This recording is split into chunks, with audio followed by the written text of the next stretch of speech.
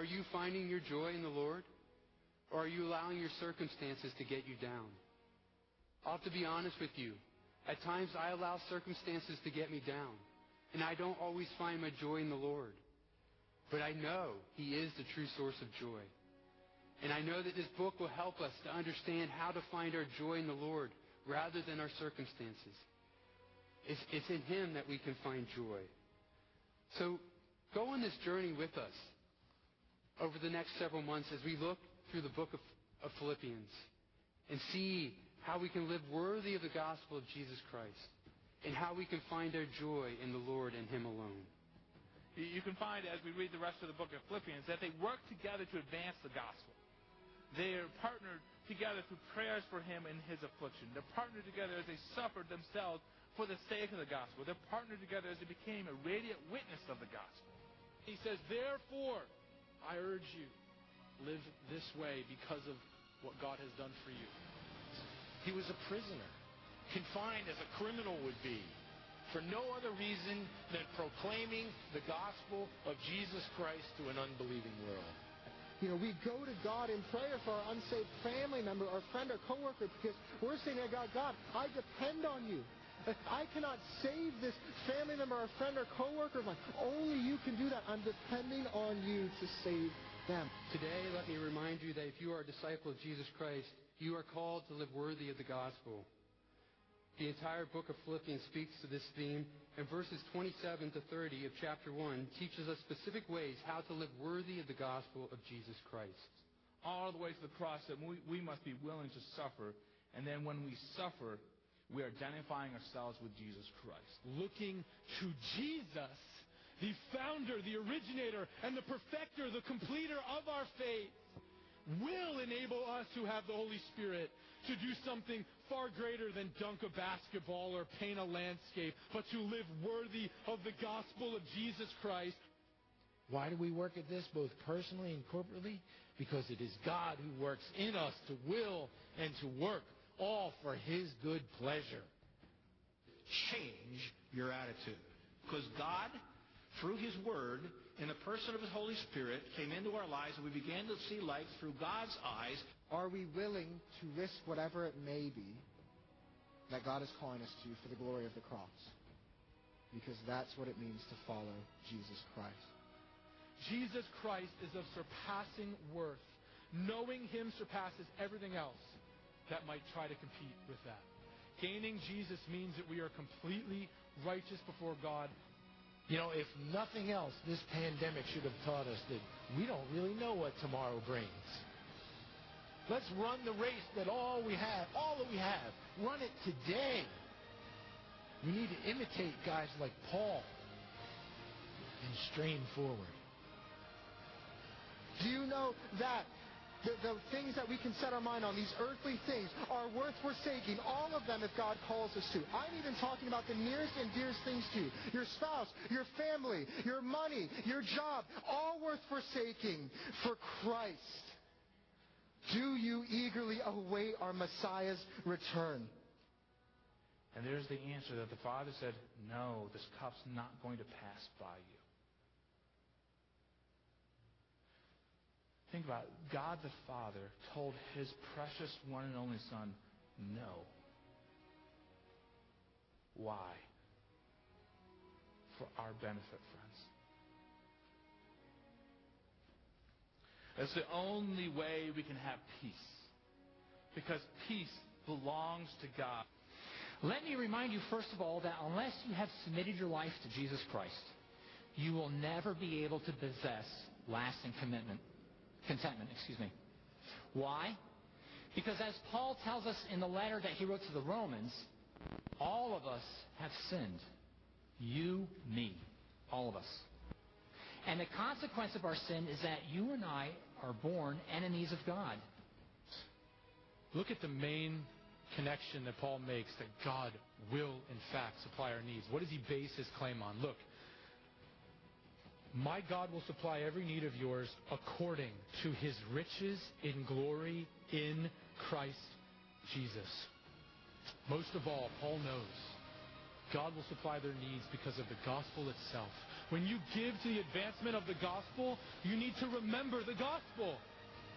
Oh, if I give this much, I might not have X amount left over for what might happen on my house or my car. All of us have lived there. But then you remember, wait a minute. God did not withhold His only perfect Son for me, for my ultimate need, which was to be made right with Him.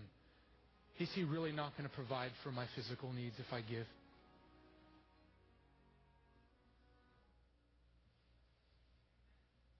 Amen. Well, good morning, church. I want to greet you in the name of the Lord Jesus Christ. And I want to say what a joy it is again to see you this morning. You know, there's nothing like when we gather together. There's nothing like that. It helps us to grow individually and corporately as a body of believers. And I hope this was helpful for you to see just a few snippets of where we've been as we studied the book of Philippians together. You know, we took only 18 Sundays to get through the book of Philippians. Now, if you think that's long, well, it took John MacArthur a year and a half, 79 Sundays to get through the book of Philippians. We did it a lot faster than that. Anyway, the theme that we followed was walking worthy of the gospel. And how difficult is it to walk in such a worthy way if we don't actually remember what we learned? It was one of the reasons for this recap. We want to remember it so that we can walk this walk daily with Jesus Christ. Going all the way back to chapter 1, verse 27, it says, "Only let your manner of life be worthy of the gospel of Christ, so that whether I come and see you or I am absent, I may hear of you, that you are standing firm in one spirit, with one mind, striving for the faith of the gospel." Amen. I encourage you to take some time when you're sitting around with nothing else to do to go back and look on the live stream. Check out some of these messages again. I'm sure the Lord will teach you more than you heard the first time. What are some of the things we learned? We learned about joy in this book. We learned about striving toward the goal of becoming Christ-like. We learned about working out our salvation in fear and trembling. We learned about humility. We learned about having good relationships one with another. We learned about being lights in the world. We learned about the power of the gospel. We learned about real peace that only comes from Jesus. We learned about life-changing faith. We learned about prayer. We learned about contentment. And we learned about God's provision. Last week, Pastor Chris spoke to us from chapter 4, verses 14 through 20. And he talked specifically about Paul's partnership with the Philippian church in the work of missions. Paul was the missionary who needed support, and the Philippian church supported him in the very practical way of financial giving. Oh. Ndugu. Upo. Karibu sana. Nafurahi kukuona. Na mimi nafurahi kukuona sana. Aha. Habari yako? Nasalamika kidogo. Nasalamika kidogo, niko mzuri sana. Okay, safi. Hawajambo wote? Wajambo wote. Na mchumba wako? Mchumba wangu yuko mzima sana. Safi sana. Na baba, mama? Wote ni sawa sana. Babu, bibi? Wote ni sawa. Aha, huko shambani unasemaje? Huko shambani ni sawa. Kuna mvua? Kuna mvua inanyesha. Vitu vyote ni sawa sana. Utakuwa na mazao. Ni sawa sana. Hongera sana. Yeah. Asante sana ndugu. Nashukuru sana. Haya, tutaonana. Nashukuru mchungaji. Haya, tutaonana. Asante. Asante. Asante. Haya. So, that was an example of a greeting in another culture. We talked about some things, and I'll inform you of that as we go along. But before we get too far away from what Chris preached last week, I wanted to demonstrate to you what an East African greeting looks like. In a few minutes, you'll see how it ties into our message today. I decided to do it in Swahili, so maybe I should give you a little bit of translation. It was much more natural to do it in Swahili with Ernest. I just asked him how he was, how his father was, how his mother was, how his fiancée was, how was the farm, is it raining there, are they getting crops? It goes on and on and on. This is the way a cross-cultural missions greeting goes. So we're going to talk about that as we go along. Now, today's message is not about cross-cultural missions, believe it or not. But I can't help myself. It always comes out. Anyway, today's message is about relationships. Relationships of churches, one with another, and about the people of God, the saints, whether cross-culturally or not. It happens in both. It's just 3 short verses today. So if you want to look at that, look in the Bible. We're going to look at Philippians chapter 4, verses 21 to 23. And we're going to see 2 very important concepts in today's passage. It's about greetings, and it's about saints. So let me read that for you. Philippians 4, 21 to 23. It says, "Greet every saint in Christ Jesus. The brothers who are with me greet you. All the saints greet you, especially those of Caesar's household. And the grace of the Lord Jesus Christ be with your spirit." Would you take a moment and pray with me?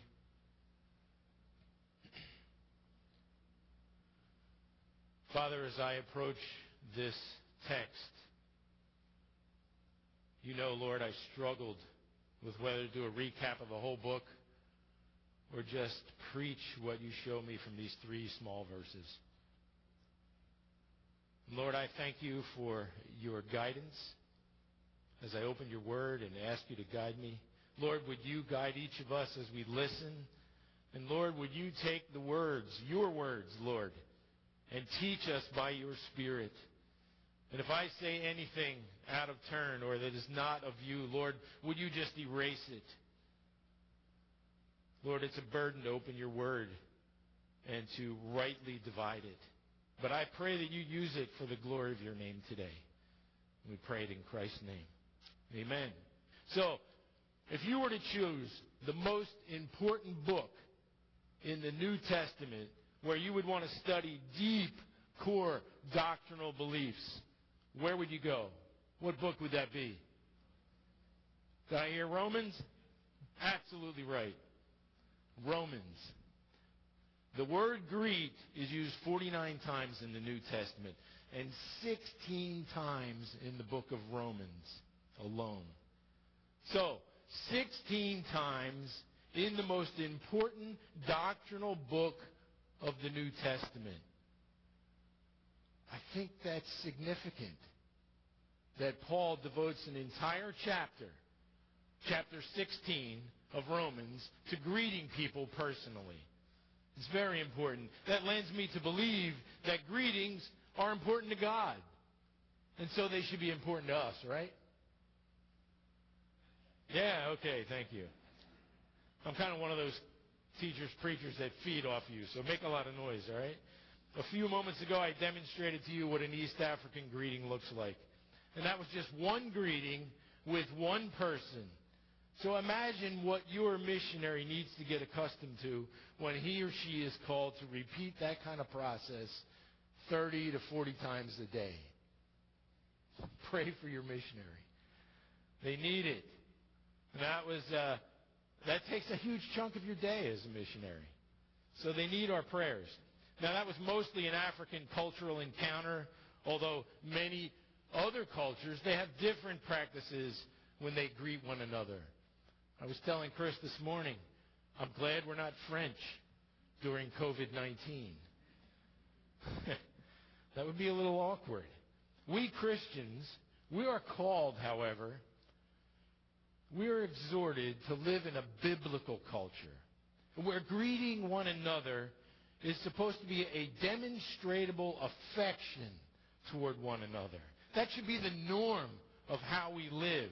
We're called to express brotherly and sisterly affection for one another through our greeting of each other. It's a part of our fellowship when we come together. And typical for Paul, he probably wrote this last greeting in his own hand. Those big words, big giant handwriting that he uses. And we normally tend to skip those, don't we? When you're reading through the book of Philippians and you get to those final 3 verses where he's saying farewell, you just go by it. I do that too often. We tend to skip those. But in those 3 verses, we see Paul's practical Christian theology playing out in real life. And here at the end of the letter, we see that his theology was not too lofty and far above us regular people that he cares for deeply. These few verses at the end of such a wonderful epistle, they tell us in just a few short words that it is vital that we be committed to the fellowship of the saints. In verse 21 and 22 alone, there are 4 different emphases on greeting. The first 2 are in verse 21. It says, "Greet every saint in Christ Jesus." So first, Paul is saying to the leaders at Philippi that he wants them to greet every believer in the Philippian church, each and every individual believer. He's not saying just give a shout out to the church for me. No, he's saying I want your leaders to seek out each believer in the church and greet them for me. Tell them Paul remembers them and greets them warmly. That should tell us something about how important Paul believes greeting is to the Christian. How important do we think it is in our North American culture to greet people at that level? How important is it for us to know one another individually at that level? That's a tall challenge in our culture here in North America. Now, many of you ask me often, what do you miss most about Africa? And I'm always quick to say, the people. One of the special things I miss about living in Africa is the level of personal interaction that you consistently have with people. People live outside there all the time. Here we don't do that. In the morning, we get up, we get ready, we slip out, we go into our attached garage, we get in our car, hit the button, the door goes up, and we drive off to the office. At the end of the day, we do that in reverse, don't we? As you're coming down the street, you're hitting the button already. Come on, door, open up. The door opens up, you drive in, shut the car off, close the door, slip into the house. We never even see, let alone greet our neighbor or anybody else that's outside there. One of my African friends described it as the house is eating its owner. Now, make no mistake, it's not easy to live outside all the time with people all around at every moment. It can be one of the most frustrating things for a task-oriented Westerner to get used to. You feel like you're always thinking, oh, no, I don't have time to hang out and greet everybody. I got to get something done. The Bible tells us that we must be much more relational than that, than our culture shows us how we need to be.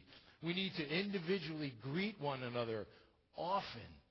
It's one of the strongest ways we communicate our care for someone, to look them right in the eye and say, how are you doing? No, really. Tell me how you're doing. Not the pat answer of, I'm fine. Really, how are you doing? That's important. That's what the Scriptures teach us. This pandemic has brought about a very sharp focus to those small, important things. Those things that can only come when we're together. Fellowship with other believers is not only vitally important as a means of grace, but it's one of the best ways we can communicate our affection to one another. There are just a couple of reasons that the writer of Hebrews tells us in chapter 10, verses 24 and 25, why this is important. He says, consider how to stir up one another to love and good works, not neglecting to meet together, as is the habit of some, but encouraging one another, and all the more as you see the day drawing near. meeting together is not just fun and encouraging, although it is. It's even more than that. It's a command. We're to meet together and greet one another. Now, for those of you who still haven't come back to church yet, because the risk is just still too great, or maybe you have an emotional or a physical reason why you can't wear a mask, that's completely understandable.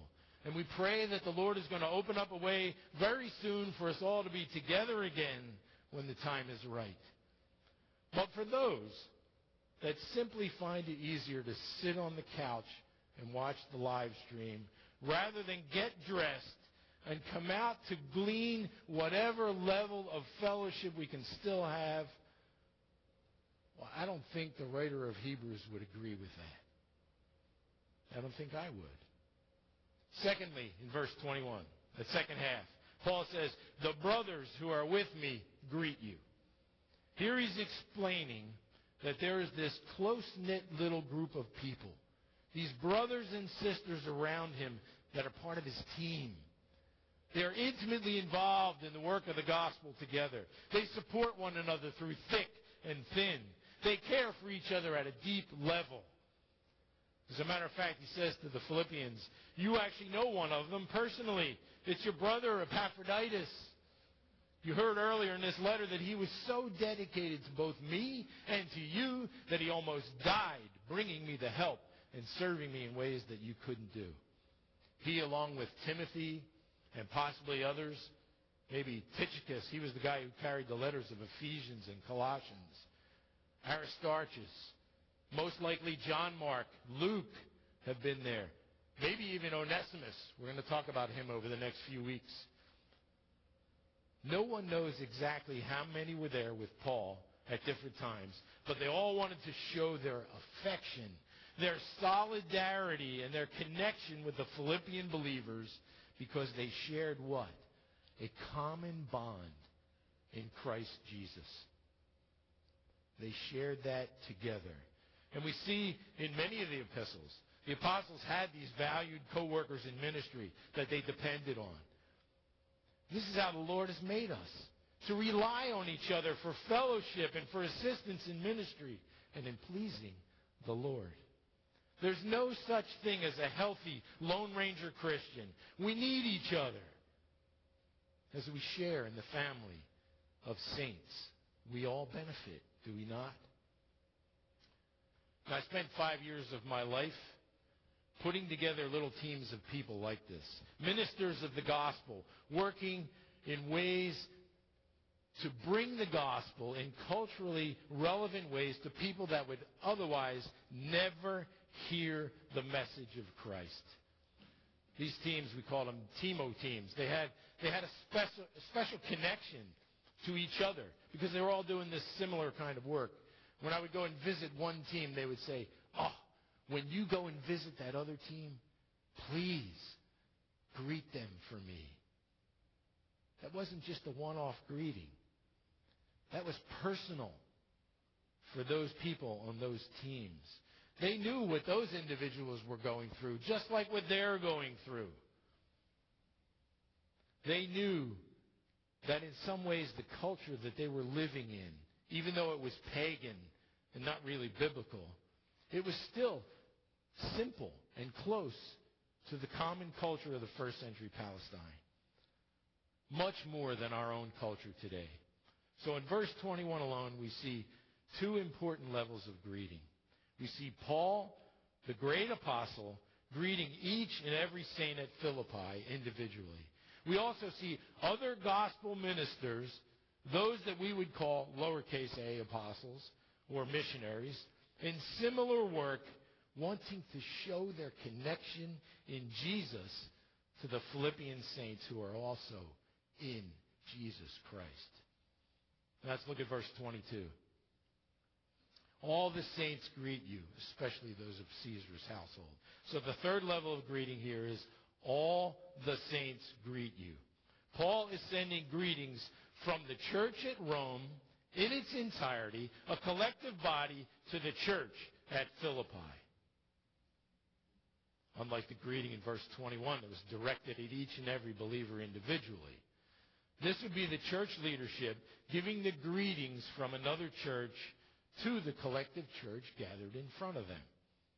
Many times I was charged with this responsibility to fly from Tanzania, coming home for home assignment, come here and greet you in the name of Jesus Christ from the church in Tanzania. Other times I had to actually ask you, do you accept these greetings? You all said yes.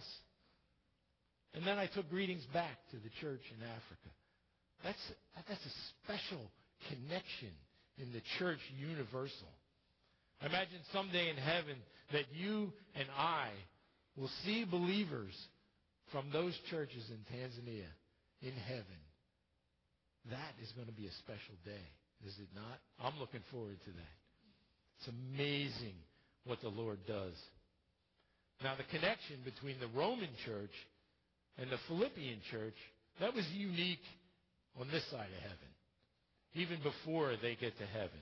If you remember way back in chapter 1, we described the city of Philippi as kind of a little Rome. It was a Roman colony that drew its identity from Rome. There was a lot of commonality between the believers in Rome and the believers in Philippi. And they shared a lot of the same day-to-day experiences that come from living in a strong Roman culture. And then finally, the fourth group that Paul emphasizes is a smaller group. But it's a group that is no doubt part of the previous one, the church at Rome. In verse 22 it says, all the saints greet you, especially those of Caesar's household. There is something special about this group. So back in Philippians 1, 12 and 13, I preached on this before. Paul says, I want you to know, brothers, that what has happened to me has really served to advance the gospel, so that it has become known throughout the whole imperial guard and to all the rest that my imprisonment is for Christ. You see, the ability of the Lord to penetrate hearts even through walls, across borders, and into amazingly secure places like Caesar's palace. You know, it's unstoppable. You can't stop the gospel. Paul is sending greetings to the saints in Philippi from none other than the saints in the household of Caesar. If you know anything about that culture back then, it was dangerous to worship somebody other than Caesar. Any other man, and they considered Jesus just a man. So it was especially dangerous for those in Caesar's household to worship Jesus. Even though Paul was in chains, the gospel is never chained. And its saving power can go places that none of us ever dreamed it could go. It went behind the Iron Curtain in Europe. It grew in China, and it continues to grow today. It's growing in Iraq and Iran at a rate that's amazing. Just like it took root in Caesar's household. And what happened in Rome 300 years later? The whole place declared that Christianity was their state religion. That's a lot to happen. Now, it's most likely that all those workers, that myriad of workers, soldiers, civil servants that ran Caesar's household, basically the Roman government, some of them knew personally some of the Philippian believers. I'm sure they had contact. I think that's pretty ironic, isn't it? The Lord works in amazingly strange and wonderful ways to get His gospel into people's lives through other people, through connections, through business. So in just these two short verses, we've seen the power of greeting one another from four different perspectives. So I would say that the Holy Spirit is trying to say something to us about the connected fellowship that begins with affectionate greeting of one another when we gather together. Saints are bound to each other with demonstrable affection of partnership in Christ Jesus through greeting one another. And that ushers in our second word in these verses. That word is saints. We see it written twice in these verses. But it really applies to all four of those categories of greetings that we talked about. So as we're greeting, what's the natural question? Who are we greeting? right? We're greeting the saints. We're here to greet each other. Paul started this letter addressing the saints. Whew.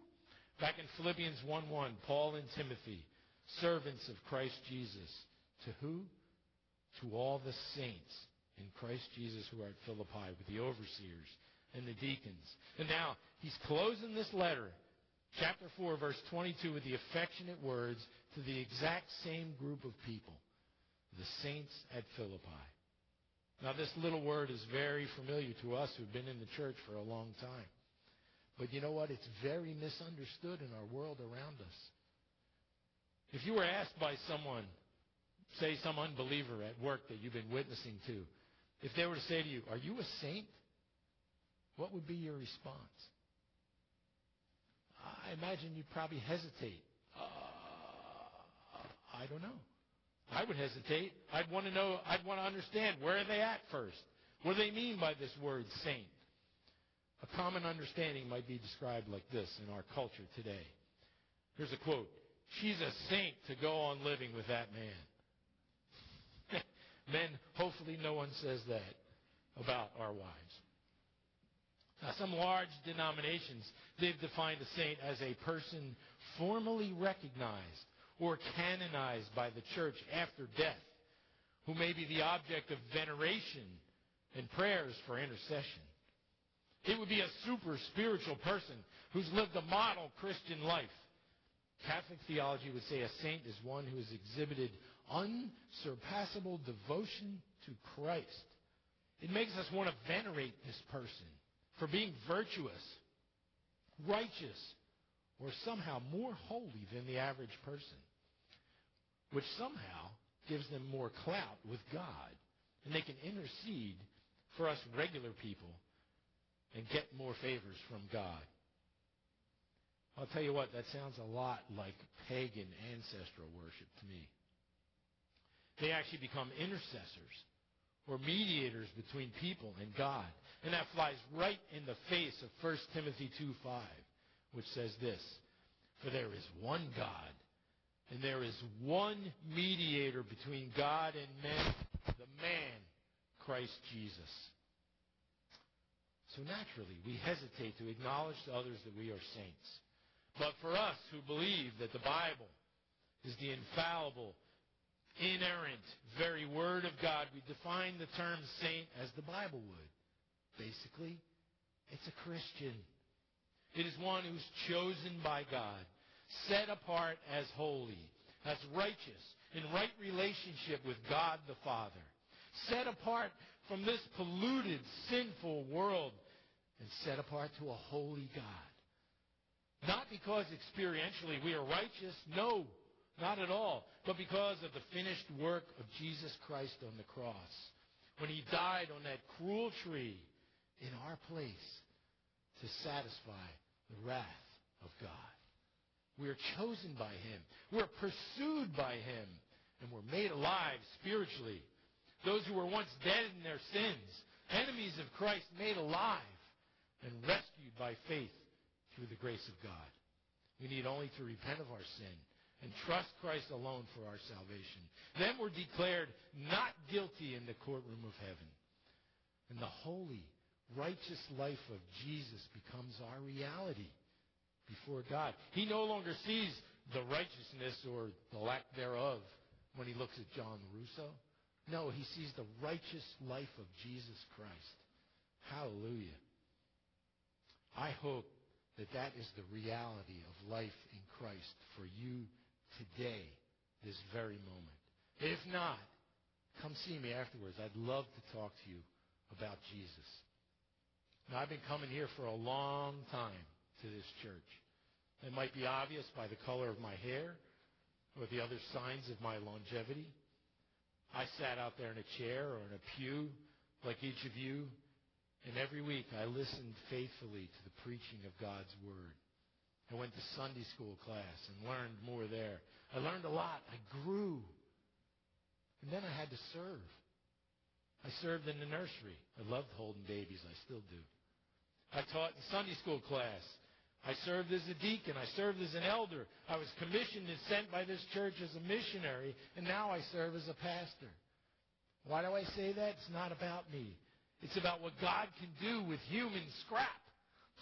If you're just willing, it's unbelievable what God can do. Now, it's weird because of all that history. When I'm greeted by some of the older saints in the church, they see me in the hallway and they say, "Good morning, John. No, I mean Pastor." It's a real struggle. Nobody knows what to call me anymore. Well, I respond usually by saying, "Good morning, Saint whoever." And that makes them, just takes the air out of that balloon. Everybody's good at that point.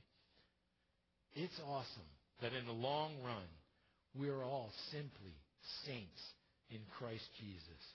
Bought with a terrible price, but now free to live a set-apart, holy life that glorifies the one and only God-man, Jesus Christ.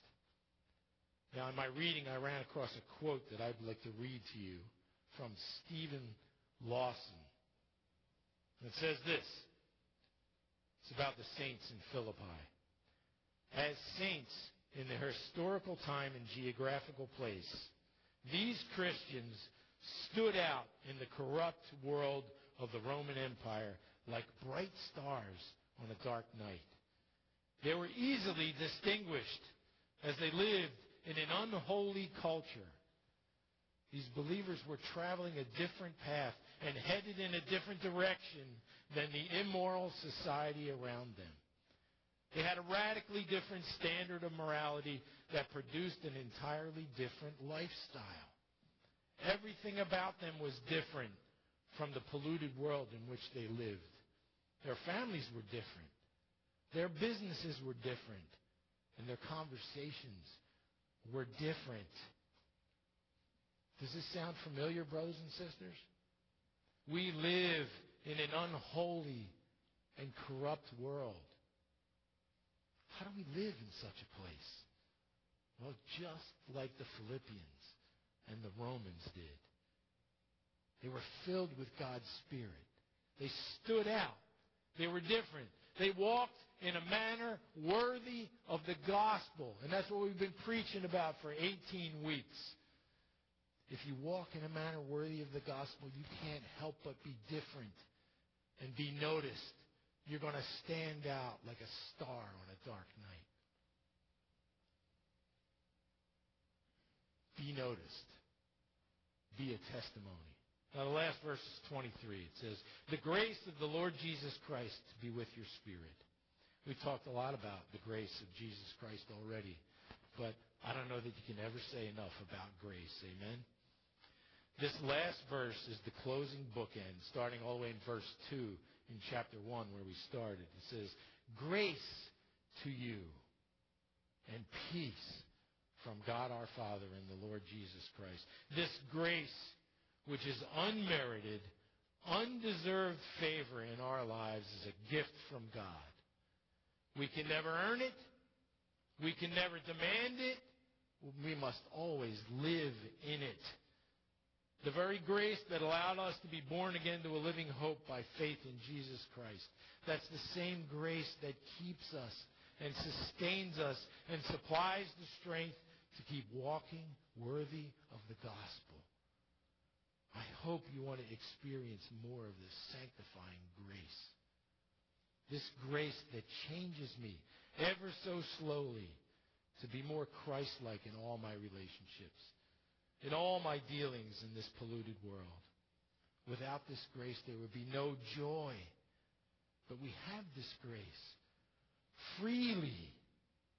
This joy-filled, marvelous grace that gives us the ability to exalt our Savior more fully every day as He teaches us by His Spirit,